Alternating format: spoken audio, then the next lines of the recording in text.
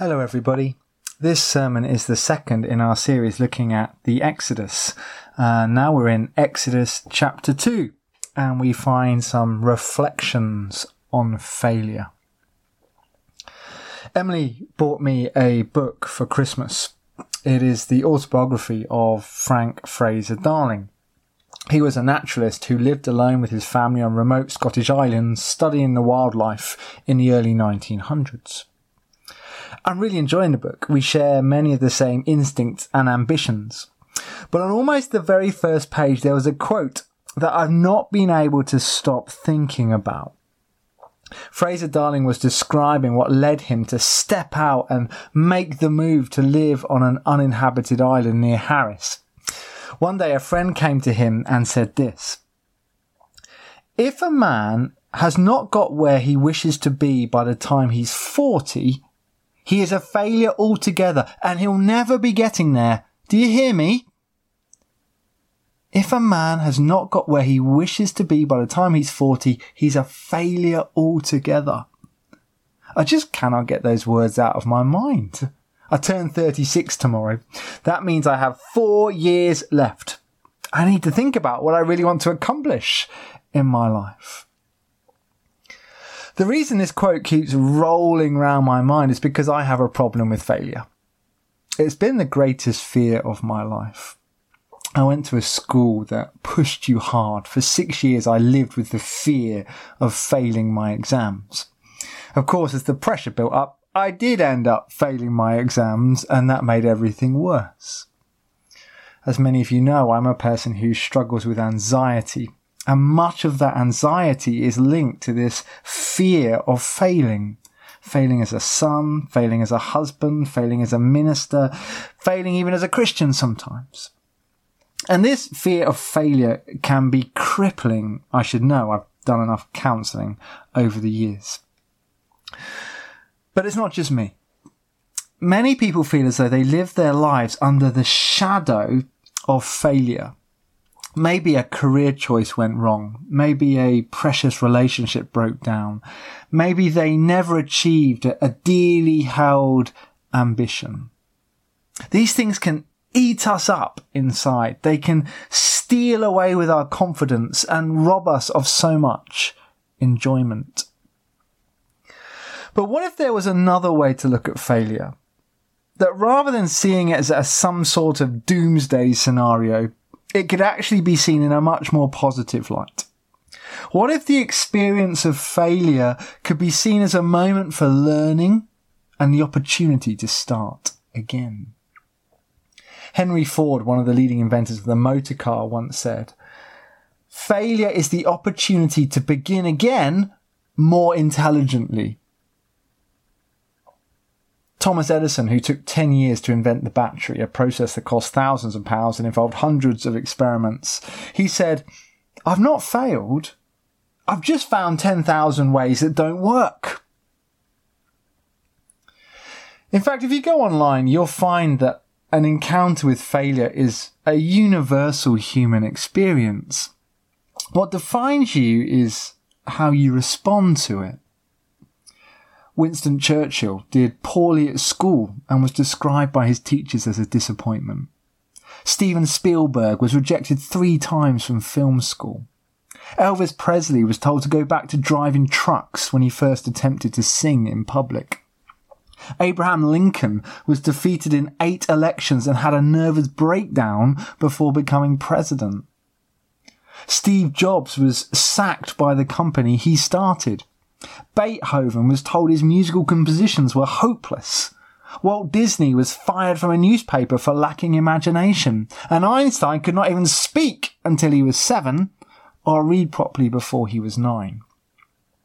All these greats of the world experienced failure, but instead of folding underneath it, they saw it as an opportunity to learn and begin again. I need to learn from their example. I think I'm improving on this, but I've still got a way to go. Maybe some of you find yourselves in a similar position. So why do I begin in this way? Well, because Exodus chapter 2 comes in 2 parts. And both of them give us a reflection on failure. There's much wisdom to be gained here. The first part of the chapter is very blunt in the lesson it communicates. Standing against God always leads to failure in the end.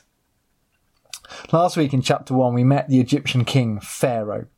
Pharaoh has set himself up directly against God. He is trying to control and restrict God's people, Israel, and we've already seen him fail twice.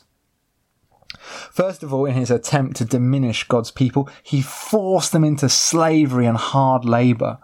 They were to build his vanity projects for him, and they would do it at the crack of his whip. Unfortunately for Pharaoh, verse 12 of chapter 1 tells us that the more he tried to oppress them, the more they multiplied and spread, giving him even more worries to deal with. Second, Pharaoh tried murder. The Hebrew midwives were told to kill all newborn boys on delivery. It was quite a simple plan. Unfortunately for Pharaoh, he did not count on the faith and courage of the Hebrew midwives. They delivered the boys, whisked them off to safety, and then lied to Pharaoh's face.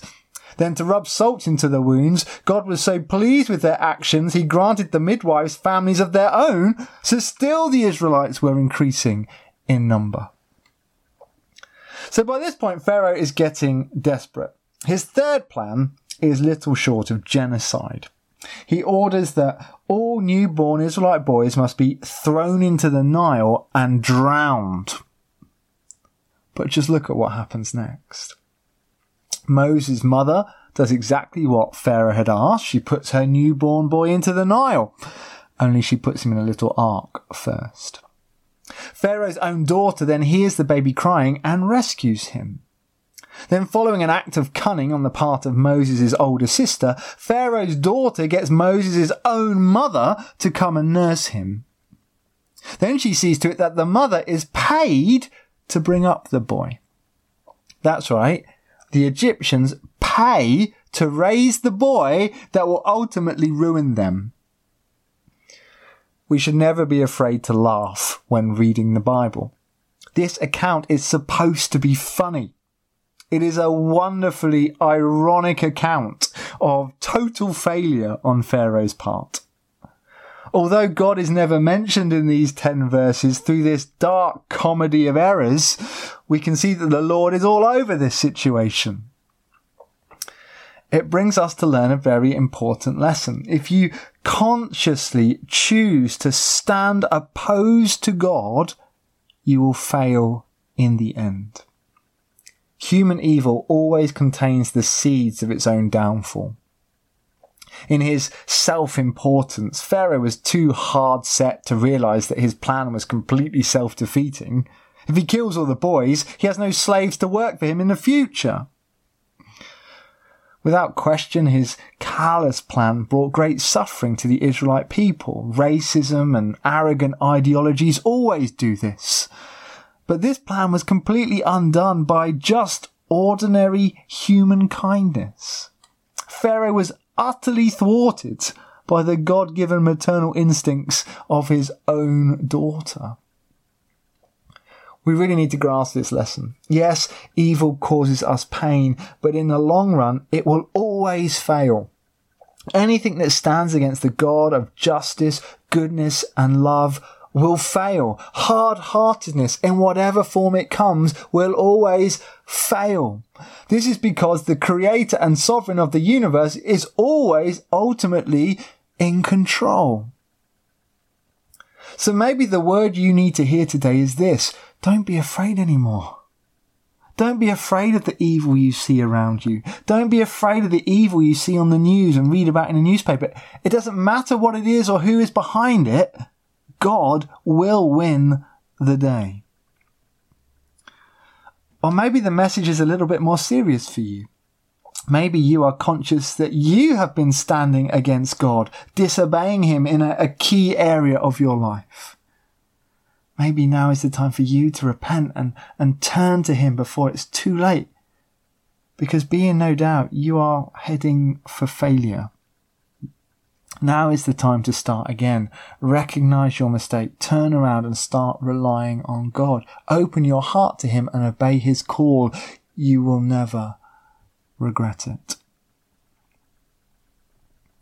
So the message of part 1 of this chapter is that if you try to stand against God, you are heading for failure in life.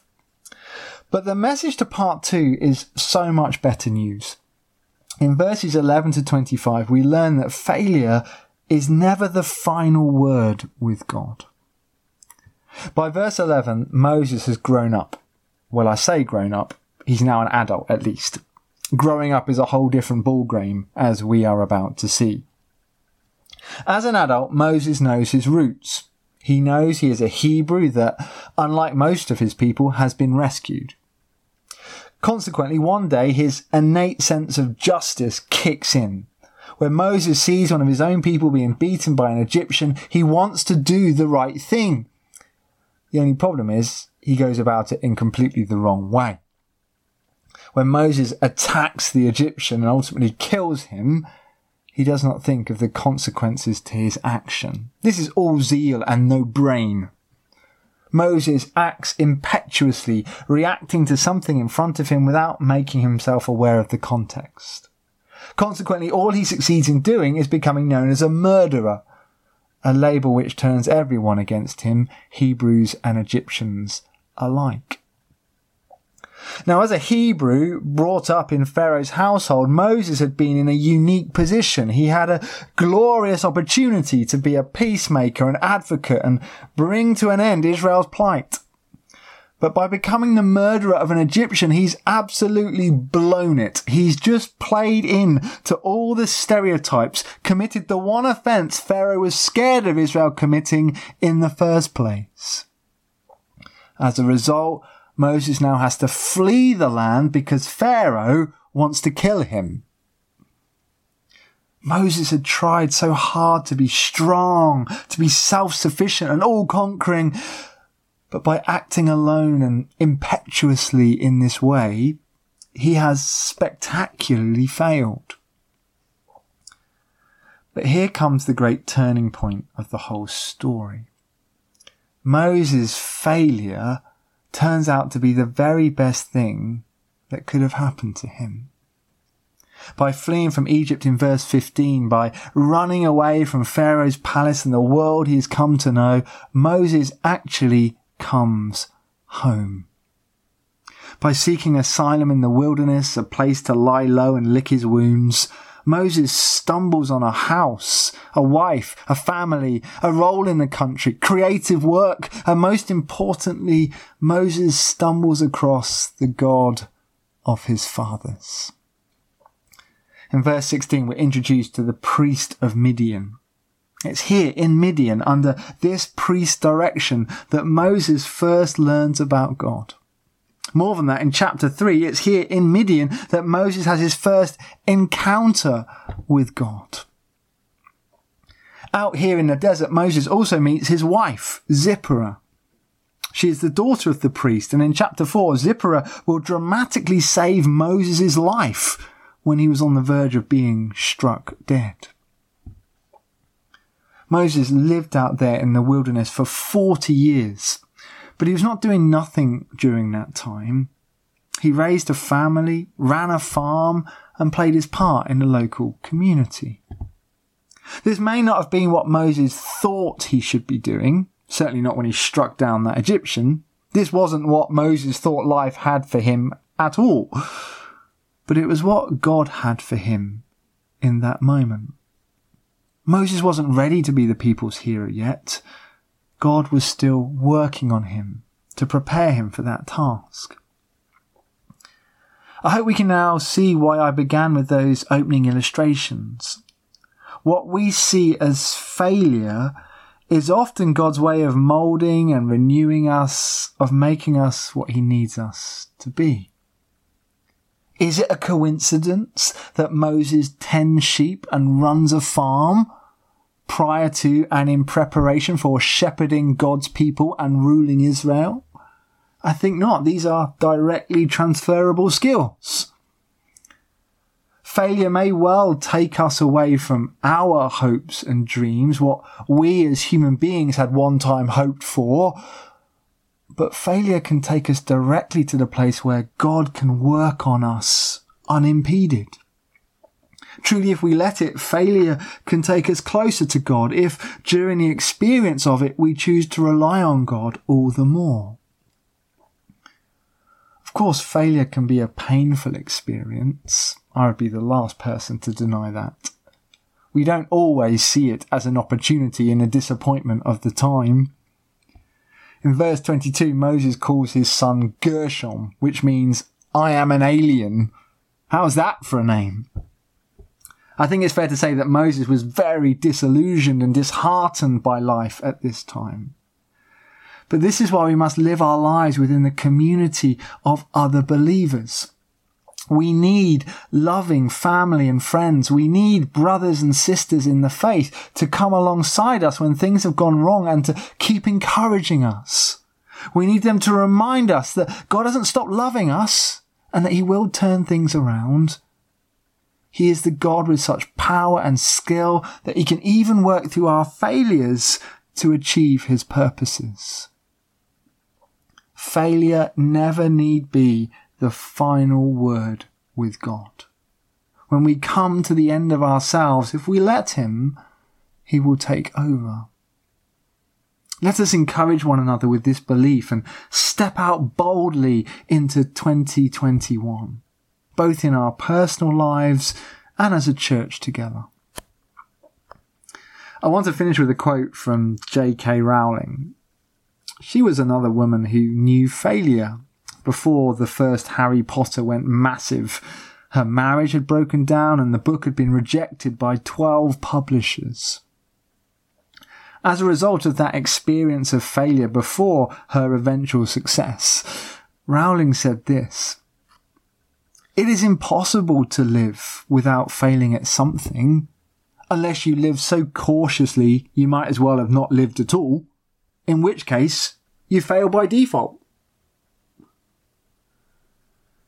That is true about our faith life, just as it is about our personal ambitions. It's as we step out in faith for God that we see great things happen. Not everything we try will work. Not every testimony we share will lead someone to faith. But if we're prepared to go on a great adventure with God, we will see the good things he does through ordinary people like you and me. Maybe he will use us to answer the cries of suffering people here on Isla, just as he did with Moses in Egypt.